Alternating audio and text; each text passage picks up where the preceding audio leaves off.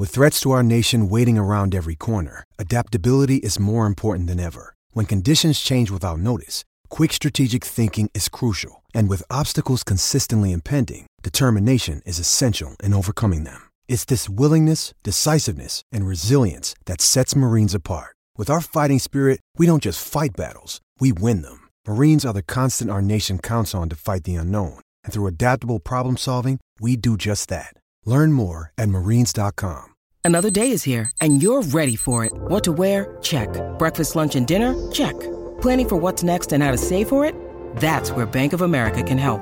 For your financial to-dos, Bank of America has experts ready to help get you closer to your goals. Get started at one of our local financial centers or 24/7 in our mobile banking app.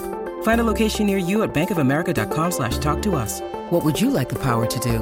Mobile banking requires downloading the app and is only available for select devices. Message and data rates may apply. Bank of America N.A., member FDIC. Judy was boring. Hello. Then Judy discovered ChumbaCasino.com. It's my little escape. Now Judy's the life of the party. Oh, baby, mama's bringing home the bacon. Whoa, take it easy, Judy. The Chumba life is for everybody. So go to ChumbaCasino.com and play over 100 casino-style games. Join today and play for free for your chance to redeem some serious prizes. ChumbaCasino.com. No purchase necessary. Void where prohibited by law. 18 plus terms and conditions apply. See website for details. Serie Chronicles is a Media Chronicles production.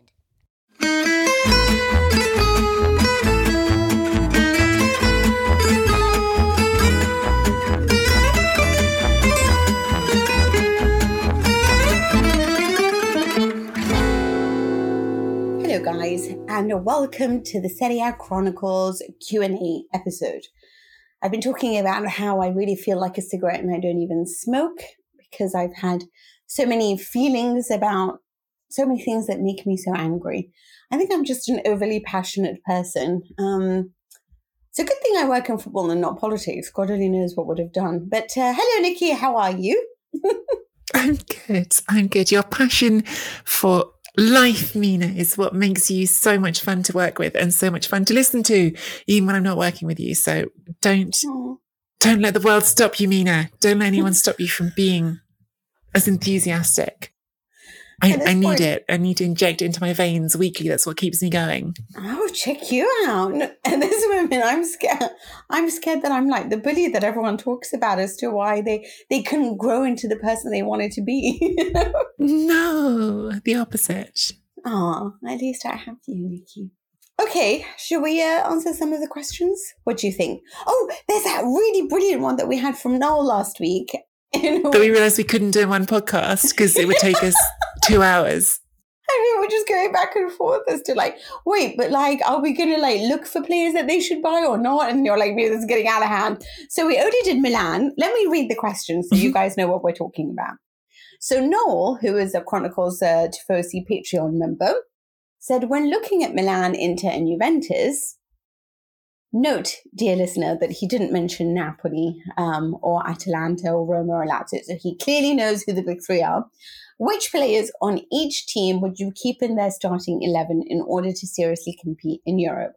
Now, we answered Milan, so we thought we'll come back to this question for this week and next week and choose another club. So I think this week we should answer it based on Inter. What do you think? I think Inter sounds like a good choice. Okay, you want to take it away? All right, but should we start it? Oh, should we do it last time? Start at the back. Yeah. In goal, Samir Handanovic, keep or swap, Mina? I know my answer. I'm just not huge into Onana either. You know, I feel like they're both pretty much the same. So if there was another player that you were like bringing in, like, I don't know, Donnarumma, then I'd say, yeah, like definitely switch it because I don't like either goalkeeper. I think they're very good. I just don't necessarily think that for me, they're like an Alisson or an Edison, if you see what I mean.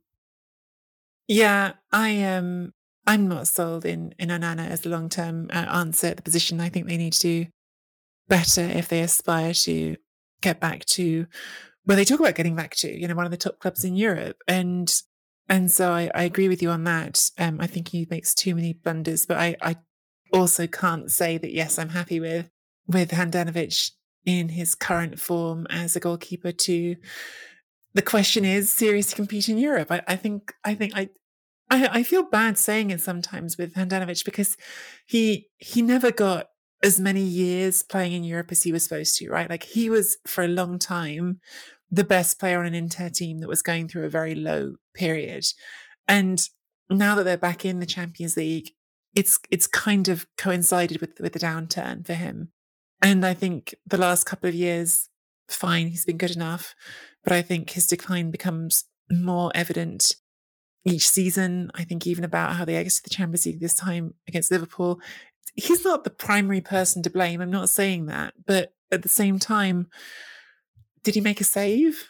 Did he do anything to help them stay longer? And I feel like that all the time in big games with him. So unfortunately for me, it's no, you can't keep Handanovic. If your goal is, as the question says, seriously compete in Europe, I think that should be a position that Inter are looking to upgrade. Okay. But I feel better about the defence. So let's have a think about the starting defence, Mina. Centre-back pairing, Bastoni. Wait, are we doing three at the back? One of the players.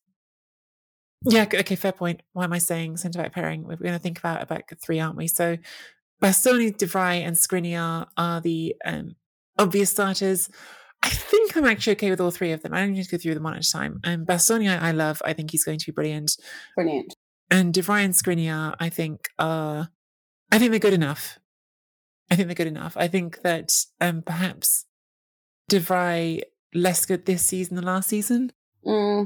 I think that Skriniar has been on this weird trajectory where I thought he was wonderful, and then Conte just chucked him out for half a season, and he came back and was wonderful again. And probably again this season. Overall, I feel like it's weird, as if that Conte doesn't do that with everybody, or at least a lot of people. I think again, probably this season's slightly less good overall than last season, but I'm okay with that back three. I don't see that back three as being not good enough to be competitive in Europe. I think probably I would like to see a fourth player introduced into the rotation that I felt as confident in. So then you've got four players, and if you can have that fourth player be even better than them, great. But I feel okay with it as a back three overall. And I really, really like Bastoni. I think he's exceptional. It's not just his defending, it's what he gives you stepping out of defence. I think he's actually quite rare in how much he contributes to team play. And I think he's the one young Italian centre-back who I feel really good about. So, yeah, I feel okay with the back three. How about you, Mina?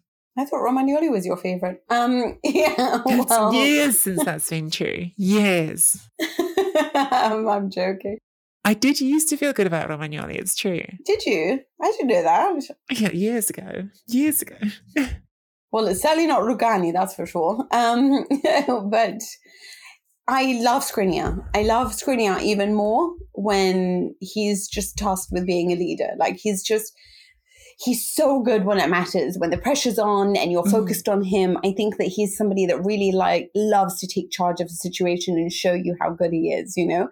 Do you remember Raymond Dominic, who was the coach of France, and he had this weird thing about which players in their star signs he'd put in his back line, and he hated Leos.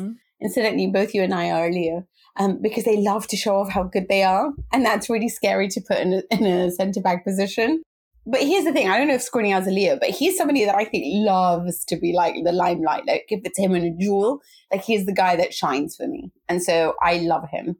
I do feel like, there are moments where I'm not that keen, and I used to be a lot keener on De Vrij. But De Vrij, I realized, is better when the team overall is more defensive in its shape. When there is tighter lines, it sort of seems to cover it up. But if he is exposed, I think he trembles a little bit, and that worries me. And I feel the same way about a lot of others, by the way, like Varane. And I feel like what makes them good is the players they play alongside, rather than... Like Bonucci, I mean, is obviously a tremendous player, but he's better with Chiellini than he is with any other centre-back, you know? And there are just some that need that partner next to them to make them shine. And I think he's somebody who needs those too. But like you said, all in all, I think it's a brilliant defence for Europe. I think it's good enough at the very highest level. So I have no issues with all three centre-backs. All right, so we're agreed. We'll take that back three, and if we can have an extra as the fourth in the rotation, that'd be great, I think. But yes, happy with the back three. Let's do the wing backs next then, I guess. At the moment, Ivan Perisic on the left, but his contract is currently set to expire in the summer. There has been fresh talk of them pushing to try to get a new deal for Perisic. So watch this space on that front. But of course, Robin Gosens was signed in January to be his theoretical replacement. And then Denzel Dumfries, I guess, starting on the other side. You go first on these ones, Mina, because I feel like I've gone first on the other ones so far. So you go first on these ones and let's see what we think. I think Perisic is tremendous. For me, he's my favorite. Like, I would make sure that I would get his contract renewed in a heartbeat. I would give him what he wants.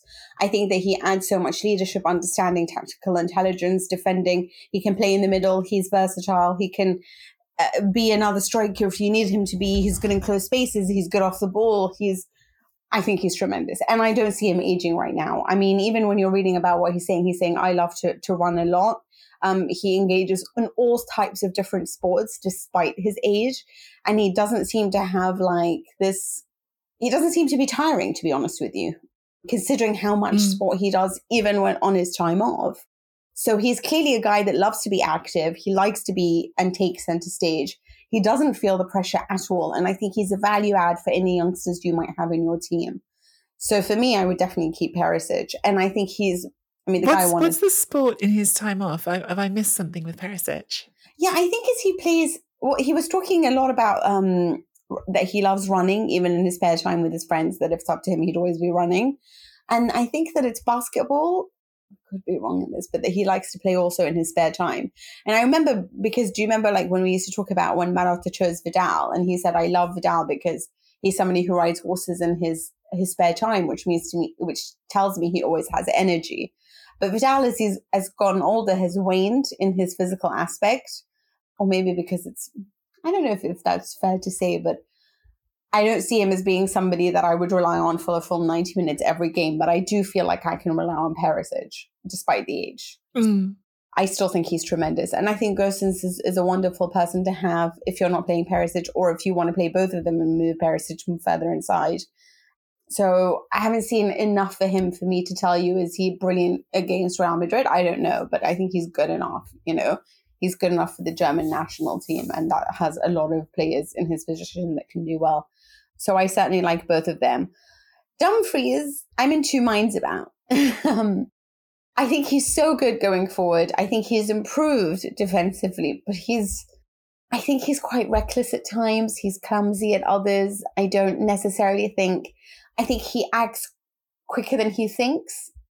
So it's great when you're relying on his instincts and he can bomb forward and take advantage of any gaps that he sees in the opponent and really get into that space and deliver something special. But to me, a lot of the time, I'm also got my hand on my heart thinking, wait, hold on, calm down. Don't get a yellow card. Don't be too reckless. Don't be too forthcoming. Don't forget your defensive duties. And so I just feel like there's a lot of having to figure out what it is that he's going to do, because I'm a little bit scared of whether or not he's just going to have one of those moments, So yes, I mean, for me, ideally, I would level up if I had the opportunity to, and look for somebody who's better than that. But when I look around on a logical, if I'm thinking about how much of a budget they have and who there is in the world that's really good in that position, from a forward and an attacking point of view, I think he's brilliant. I guess it's just the fact that I don't really rely on him to manage both phases of the game very well. So yeah, if you can find a replacement for that, I probably would, but I would certainly keep him within the team. I wouldn't want him to go away, if that makes sense. Yeah, I have I think similar feelings to you on Dumfries. We were talking with, on the main episode this week about Dybala and age and looks being deceiving, because Denzel Dumfries is a player that in my head I think of as young, and he's not really young. He's 25, which is sometimes can feel like Serie A young in the sort of traditional way of Italy being a bit older. But I think that I can weigh against that, though, that this is his first season playing in, with respect to the Eredivisie, like one of Europe's top leagues. And I think I can leave scope for, that is a bit disrespectful to the Eredivisie. I don't mean to make that sound like it's, but the standard in Serie A, which even if it's not the standard, for instance, of where it's been in the recent past, I think it is still a step up. And I think that the Champions League is a step up again. And I think it's been striking to me that Dumfries has been some of his least impressive games that I've seen from him were in the Champions League. So I think there is a step up in competition level that he's adjusting to. And I think you can say we can give scope to see if he can make that step, because he's, you do these things. You don't, when you go into a new job or a new learning environment, a new anything, not everyone clicks it right away. Sometimes things can take some time. Athletically, he's got the tools, right? So the question is whether or not he can get smart enough. I agree with you that he's much better going forward than he is going back.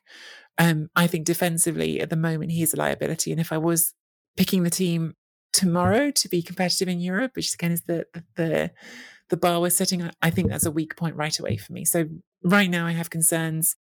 Maybe he can get better is my feeling on Dumfries.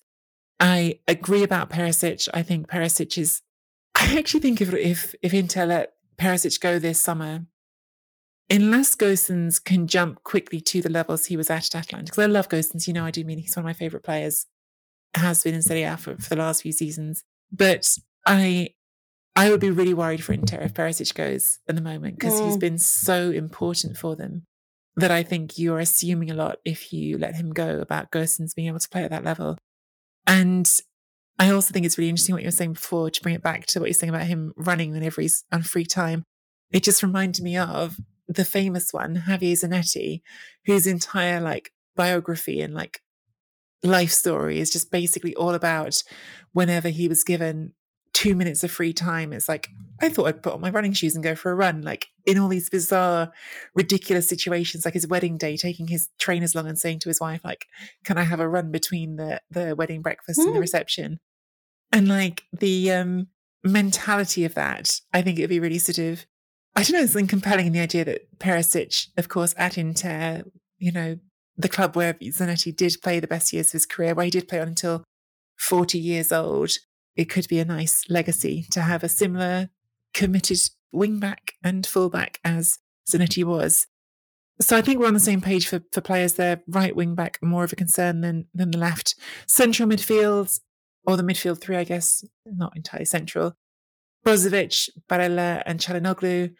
I think I'm okay with all three. I'm 100% okay with Brozovic, who I think we have banged on about plenty recently about his underratedness in that Inter team. I think he's the one that makes things tick. Barella, I think, still has some learning to go, but he is one of the Italian players that I want to believe in. So how can I not say that he can be on a team that can compete in Europe? I think his again, work rate, commitment, attitude, perfect. Probably still needs to get a little bit smarter, but we're not talking about the Dumfries gap here. I think he's already pretty close to those levels. He just needs to gain some of that big game experience still.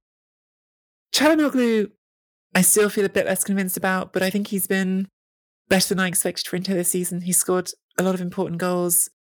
Having him as that number 10 option, I'm okay with it. Yeah, I'm okay with it. So that three I'm okay with.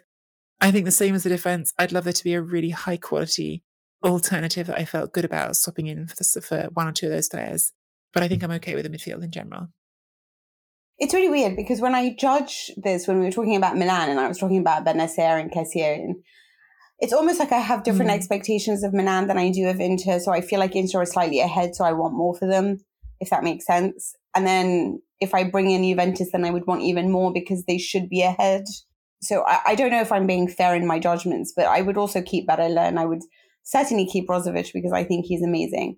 But yeah, Çalhanoğlu, I would probably get rid of if I'm honest with you. I think he's very good for Serie A. I think he's been very good for Inter, to be honest with you. I think he was tremendous in the derby. But to me, he's not going to be the guy that I think can resolve a situation against Real Madrid or a Barcelona or Liverpool.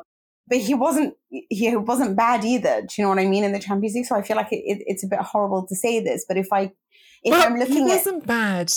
But he didn't score or get an assist in the whole Champions League this season, which, when you think about his contribution in Serie A, has been scoring and getting assists. That's been his thing. So, yeah. When you see teams that have, Manchester City's midfield, and then you've got, Toni Kroos and Modric, or you've got Verratti, or you've got...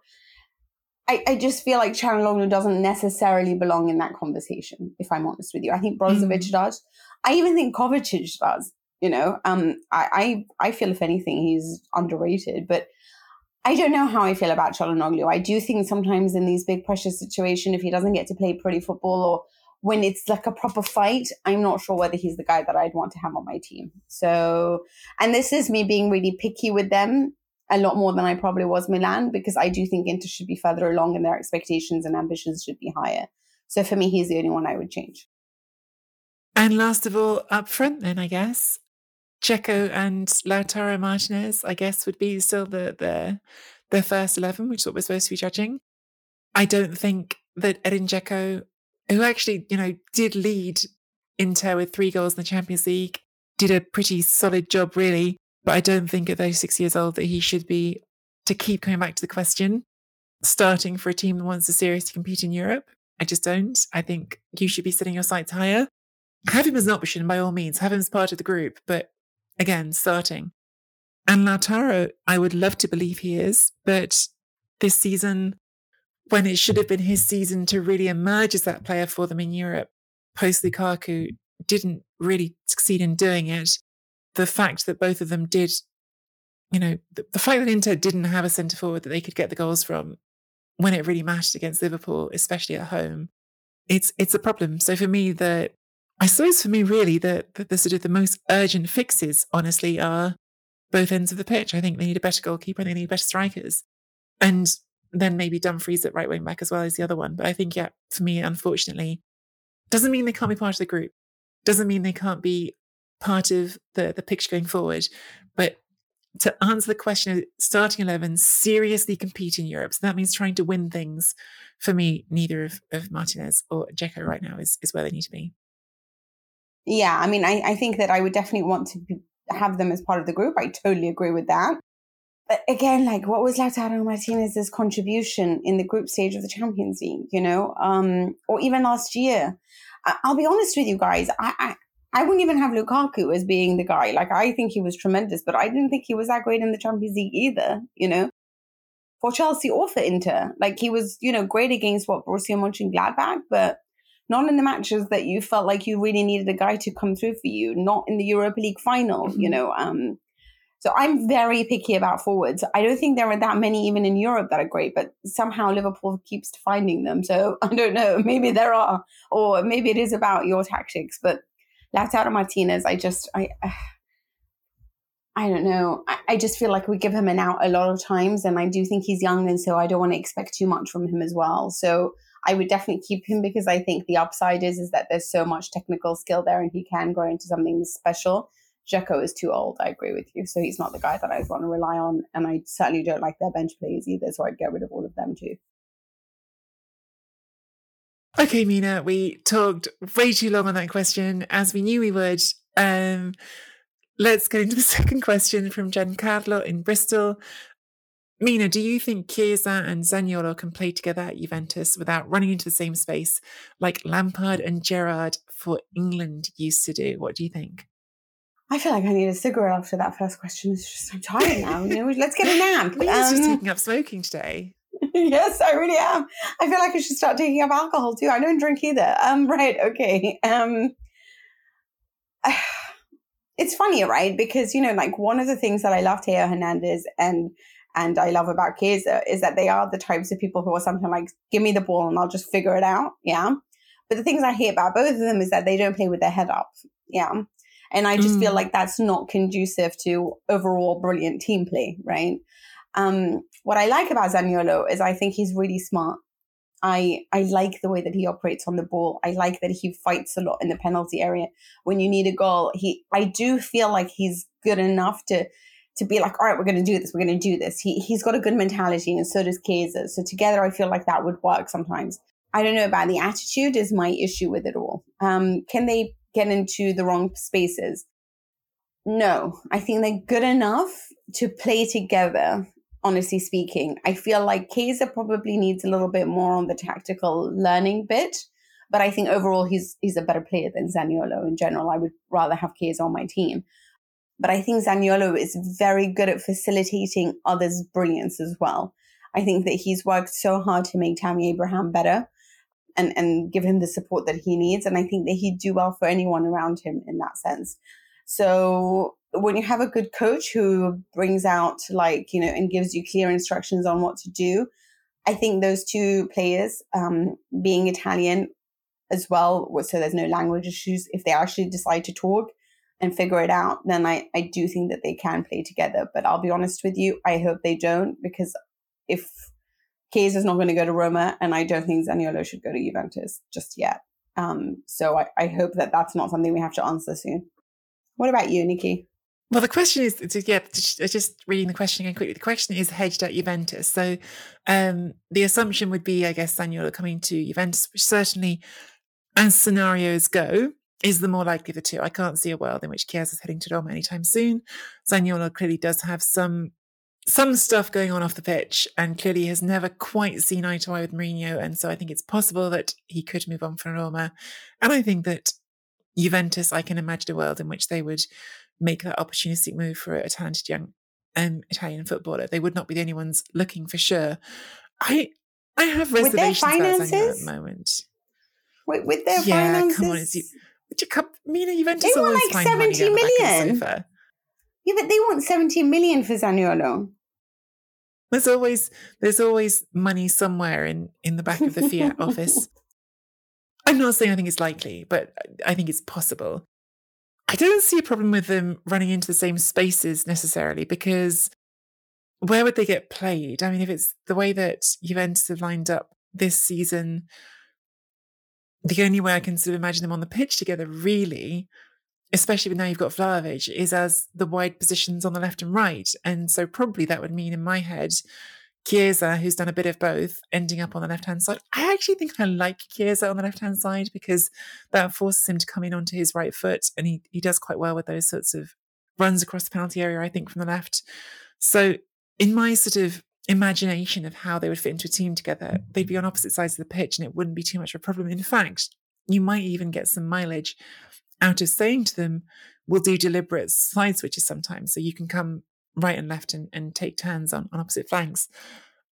I don't see them to sort of use the parallel that was being drawn by Giancarlo in the same way as Gerrard and Lampard were, starting in a central midfield position together and running into each other. But I do think that the problem you run into with them is something that you alluded to, Mina, which is, in the end, the biggest weakness of both players, I think, is the tendency to put their head down and just run, right? They put their head down and go, I'm going to beat 3 men now and do it, which can be a strength. Sometimes you need that. Sometimes you need a player who will just take it over and score the goal. Zaniolo is better at that. Do you think so?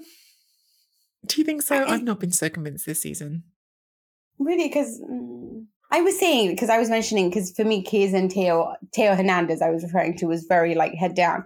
I think Zaniolo can play with his head up. I think sometimes he gets frustrated, and I don't know if it works so well with Here's the thing, I don't know my right from my left, but you prefer Chiesa on the left, because I like him on the right. And my issue is that if Zaniolo's there, then he'd be playing in the Dybala issue. And then there is a crossover, right? Because I think that it doesn't work sometimes with Chiesa and Dybala. It doesn't work. They don't. Even Dybala in this match against Cagliari, I felt like his positioning was getting in the way of Cuadrado as well. So I don't like it so much. But I do feel that if Zaniolo plays more as a trequartista, or certainly a lot more through the middle, almost behind Vlahovic, and if you put Chiesa out wide and Morata on the other, it could be fun to watch. Yeah, look, it would be entertaining, and it would be very different to what we've seen from Allegri's Juventus this season. I mean, funnily enough, in some ways I say that and immediately I think to myself, isn't that the most Allegri pairing you can imagine? Because let's not actually have a tactical solution up front. Let's just have some talented footballers who all like getting on the ball and running, and see if one of them finds the answers to get the goal, because I'll fix the back of the team and make sure we don't concede any. That does actually sound like quite an Allegri thing to do, doesn't it? Now that I say it out loud. I guess if we answer the question, yeah, my feeling is that they would not get on each other's toes like Lampard and Gerrard unless you lined them up in a way that allowed that to happen. But I'm not certain that they would give you a very balanced team either, is my feeling. Yeah, I agree. Okay, this one is from Anumitra Saha in India. And he asks, I'm a Real Madrid fan here. Hello and welcome to Serie A Chronicles. Love listening to your podcasts. With Ancelotti set to win the title in all top 5 leagues, how do you see? God, I thought to myself, wait, has he? And he has. How do you see the transformation of his style and tactics from his all-conquering Milan side to current Real Madrid side? Nikki, I can talk about Real Madrid, but you tell us about his all-conquering side when he was at Milan. At Milan. I think Ancelotti actually had like a bit of a sort of tactical journey, to be honest, because when he first came into management, he was very much a disciple of Arrigo Sacchi, of course, who he played under and was part of that all-conquering side he played in. And Sacchi's idea, which Mina, I think at this point, can barely hear the name Arrigo Sacchi without having a physical reaction of frustration, because his columns in Gazzetta dello Sport are quite repetitive and sometimes stubbornly stuck on a particular model of football. But thank you. Sacchi's Milan were 4-4-2, and they were very, very tight lines. The whole idea with Sacchi's team was from the front to the back, your team should be very, very compact. So, like 20 yards between your defense and attack at all times, move up and down. That idea was very sort of core to his team at the time. And I think Ancelotti started out with all of the same values. Again, started out playing 4-4-2, was so rigid, in fact, with his 4-4-2 that when he was at Parma, so before he got to Milan, he turned down a chance to sign Roberto Baggio because he didn't think he could fit him in. He was like, well, I haven't got a trequartista, I've got a 4-4-2, so this won't work. And so that's something he's talked about. In fact, it's one of his regrets in his career was that rigidity. Whereas at Milan, famously, he came up with his Christmas tree formation, which I think was the sort of step at which he moved into pragmatism, really, because it was in 2002, and I think Shevchenko was injured, and Milan had this summer where they signed a whole host of sort of attacking midfielders, basically. Mina wants to come in. I was going to come in and just say to you, because he also had problems with Gianfranco Zola and said that he regretted letting him go, and the player obviously went on to Chelsea, but he didn't know how to fit Gianfranco Zola into his system as well. So I agree with you about the rigid play. Yeah, and then funnily enough, he gets to Milan in 2002, and they have this summer where Shevchenko is injured, and then they sign a wealth of players who could sort of play off the attack, players like Seedorf. And I think he just looked at his squad and thought, well, I've got all these players who can play behind the attack. I've got a limited number of players who can play in the attack. I'm going to come up with something different. And we got the Christmas tree, which actually has gone through different iterations, because I think of the Christmas tree as sort of 4-3-2-1, but actually at times it was more like a 4-4-1-1. And when exactly it becomes a Christmas tree, I think this is all a bit blurry, because tactics are not as sort of clear cut as we imagine them to be. But that was essentially the shape or variations on it that he won the title with in the Champions League with in 2002. And then 2007, I would say, was, almost the more of a 4-4-1-1 with Inzaghi as a lone striker. But that sort of broad idea was something that he really worked with a lot and built all of his ideas off. And I think was, in Italy at least, the big calling card for him was the Christmas tree. And in fact, he wrote up a book about it. And what was fun was he published that book it was a few years ago, maybe around 2013. I'm trying to remember, but I remember that the book was already out. And then in his sort of previous time at Madrid, there was then this sort of game where Gazzetta were like pulling ideas literally straight out of his book and showing like, no, this is like this happening now. So even after he's written this book about it, he's like, oh, now here it is, applied theory. So I think he definitely took some of that with him to Madrid, but you can speak more eloquently to his current tactics, Mina. Oh, I feel like with Ancelotti, it's been, you know what I love so much about Italian coaching and why I think it's so much better than everything else is because they are pragmatists rather than philosophers. I think Arrigo Sacchi is probably the last philosopher maybe that we can honestly talk about. Obviously, Zerbi is a philosopher as well, and there's others who have, like Marco Giampaolo. Incidentally, two coaches I really dislike, but anyway, this is going badly. But what I do love is that, firstly, I just want to explain, because it is a pet peeve of mine when people think pragmatists are defensive. They're not. Pragmatists work all with what they have. So just like Nikki was saying, when Shevchenko wasn't there, the formation changed because you have to adapt to what the players are that you have. That is being pragmatic. So when I used to talk about Khadim in Monaco, for example, he had a very defensively good players. He played defensive football. But when he started getting the likes of Carrasco and then Mbappe and a wonderful and tremendous midfield, that's when he started playing very attacking football and knocked Manchester City out of the Champions League. He's a pragmatist. He works with what he has. If he has good players, he'll play this way. But to me, Carlo Ancelotti really is the quintessential pragmatist. He's brilliant at working with what he has and giving faith and confidence to those players. Whereas sometimes when you compare him to Zidane at Real Madrid, Zidane is maybe just a tad more defensive-minded. Also a pragmatist, but just a lot more in keeping with the balance of the overall team. Whereas Ancelotti is happy to take risks if he thinks it's what brings out the talent in his squad. So obviously the guy won the Decima. He was the man who perfectly found a way of incorporating Angel Di Maria. He is always, what I love so much about Ancelotti is he's always found the perfect place in his game for players. Like he did with Andrea Pirlo, obviously changing his position and making him a director in the midfield rather than attacking midfielder. And then when you look at the fact that he played Angel Di Maria in midfield, he was man of the match in the Champions League final. He was so important to what Real Madrid were. And you remember Ancelotti at the time was happy to let Ozil go because of what he felt that he had with Di Maria. And I feel like he is very good at utilizing all of that, whether it's physicality in midfield, whether it's not. Then he transformed the team, obviously, in his last season where there was a lot of problems with injuries. But he didn't really have a defensive midfielder. And so he relied a lot, and for many games went unbeaten and actually played with basically 3 number 10s in midfield. He had Toni Kroos, James Rodriguez, Luka Modric. And it was astonishing to watch. Like, can you just imagine Napoli playing with just like all these really creative midfielders in the middle and somehow still keeping their defensive strength, which is a lot easier to do when you have one-on-one players like Sergio Ramos at the back, which is so important, which is why for Atalanta, it was really important for them to have Romero at the back. If you do want to play with a lot of creativity in your midfield, it's so important that you have players that are fine playing on their own and exposed. And there's not many that are. Like, I wouldn't be happy with Bonucci doing that at the back. I feel like this is what irritates me so much about Manchester City, because they've never scouted a player that's very good at that. They love to go for those that play with the ball, but that's not what you need in those moments. But Ancelotti could take the risks because of what he had at the centre-back position.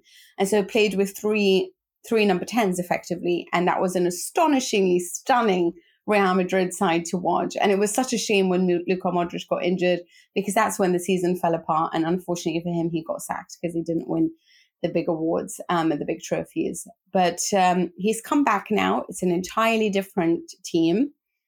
And if you ever wondered what made Ancelotti so brilliant, it's the simple piece of advice that he gave to Vinicius Jr. And it's incidentally something that reminds me a lot of what happened between him and Verratti at PSG.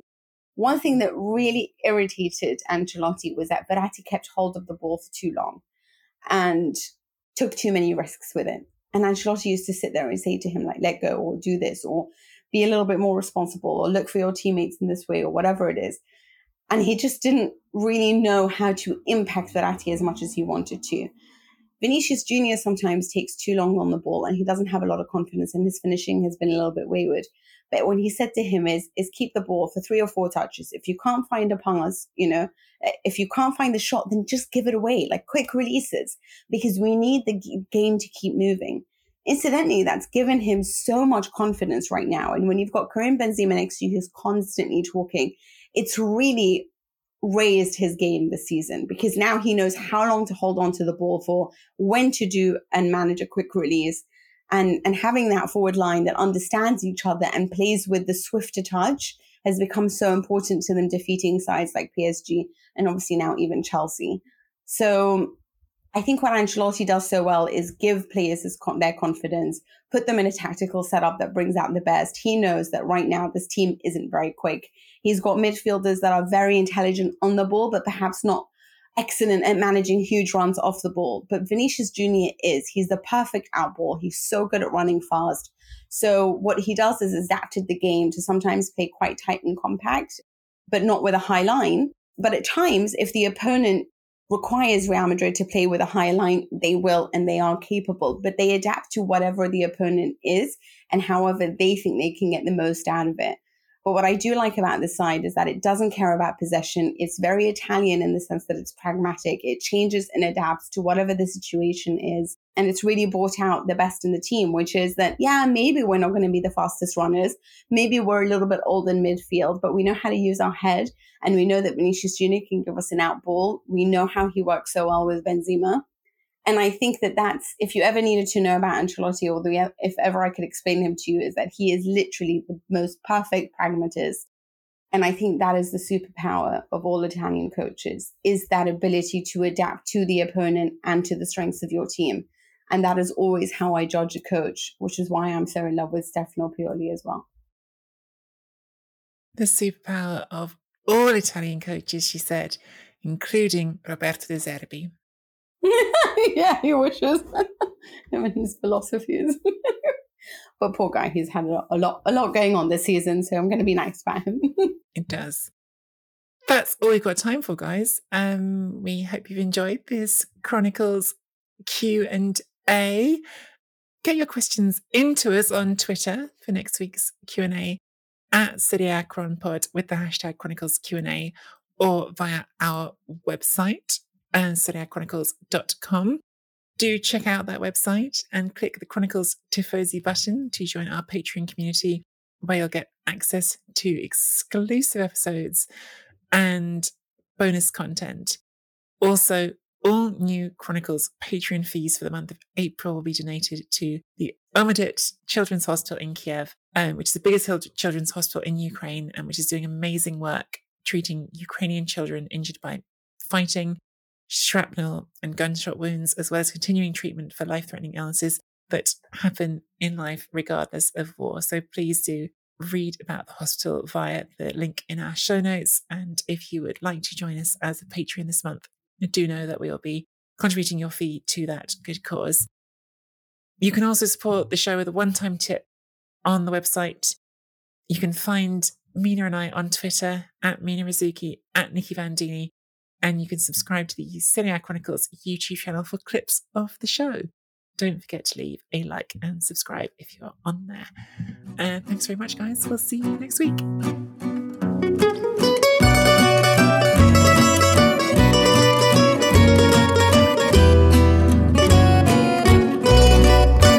God, I'm really mean about my ex-boyfriends. I just realised this.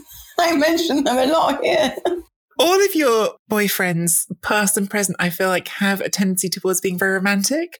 And it's very funny because, like, you are like... Yes, I know. I don't know why I attract all these awful people. And it's just like, why don't I ever attract the mean guy? Why is it always these, like, you know, like, let's fall in love? And you're like, oh, for goodness sakes. You know? Never mind. Sports Social Podcast Network. With the Lucky Land Slots, you can get lucky just about anywhere. This is your captain speaking. We've got clear runway and the weather's fine, but we're just going to circle up here a while and get lucky. No, nothing like that. It's just these cash prizes add up quick. So I suggest you sit back, keep your tray table upright, and start getting lucky. Play for free at LuckyLandSlots.com. Are you feeling lucky? No purchase necessary. Void where prohibited by law. 18+ terms and conditions apply. See website for details.